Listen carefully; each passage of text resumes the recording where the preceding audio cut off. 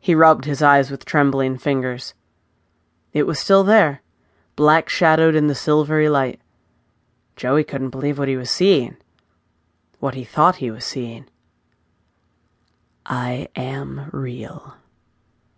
The muffled voice came from inside his head, as the creature's eyes malevolently continued to follow him, its black tongue lolling.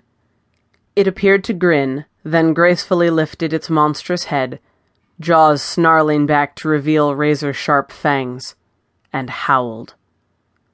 Immobilized, Joey stood not 10 feet from the apparition, too damn frightened to move. It languidly rose, stood and padded toward him with sharp clawed paws clicking the counter, until it was only a few feet away. It towered over him, and its fetid odor was nearly overwhelming. He stumbled backwards until he bumped against the door. The phantom wolf didn't move. I must be more tired than I thought, Joey breathed, finally finding his voice, shaking his head. I'm asleep on my feet. That's it. And this is a nightmare. The wolf, silhouetted in the moonlight, dropped its shaggy head, its eyes following his every move. It snarled low in its throat, saliva dripping from its mouth. He was either hallucinating or going nuts. I have to go home. He couldn't keep his voice from cracking. Laurie's waiting for me. No, echoed in his head. You're going to die instead. Not his words. He found he couldn't move his feet. The wolf had insidiously slouched closer. Hate radiated from it like the foul stench of a dead skunk. Its eyes, glowing orbs in the haze, locked onto his terrified ones. What are you? He whimpered. The creature's fur rippled like velvet over iron. There was the crack of bone, a tearing of skin, as it reshaped before his eyes from a wolf into a sylph-like woman with long, flowing blonde hair, a stone-white face, blood-red lips, and vicious ebony eyes that narrowed in triumph at him. She spread out her hands and slightly bowed her head, as if to introduce herself. She was beautiful and vaguely familiar, but evil emanated so strongly from her that it tainted that beauty. Vampire, it hissed deep in his subconscious. There are no such things as vampires, he blurted out before he could stop himself, sweat breaking out on his face.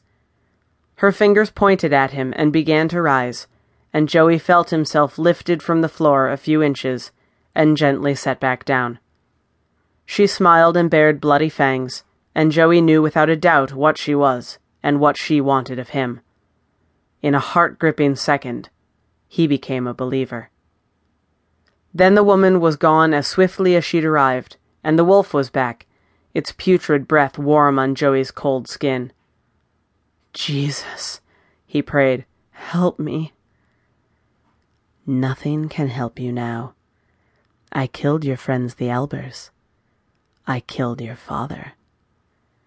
He screamed with rage and struggled to break the unnatural power it had on him, trying to lunge at it and throttle its wicked throat. And for a moment, he thought he'd torn free.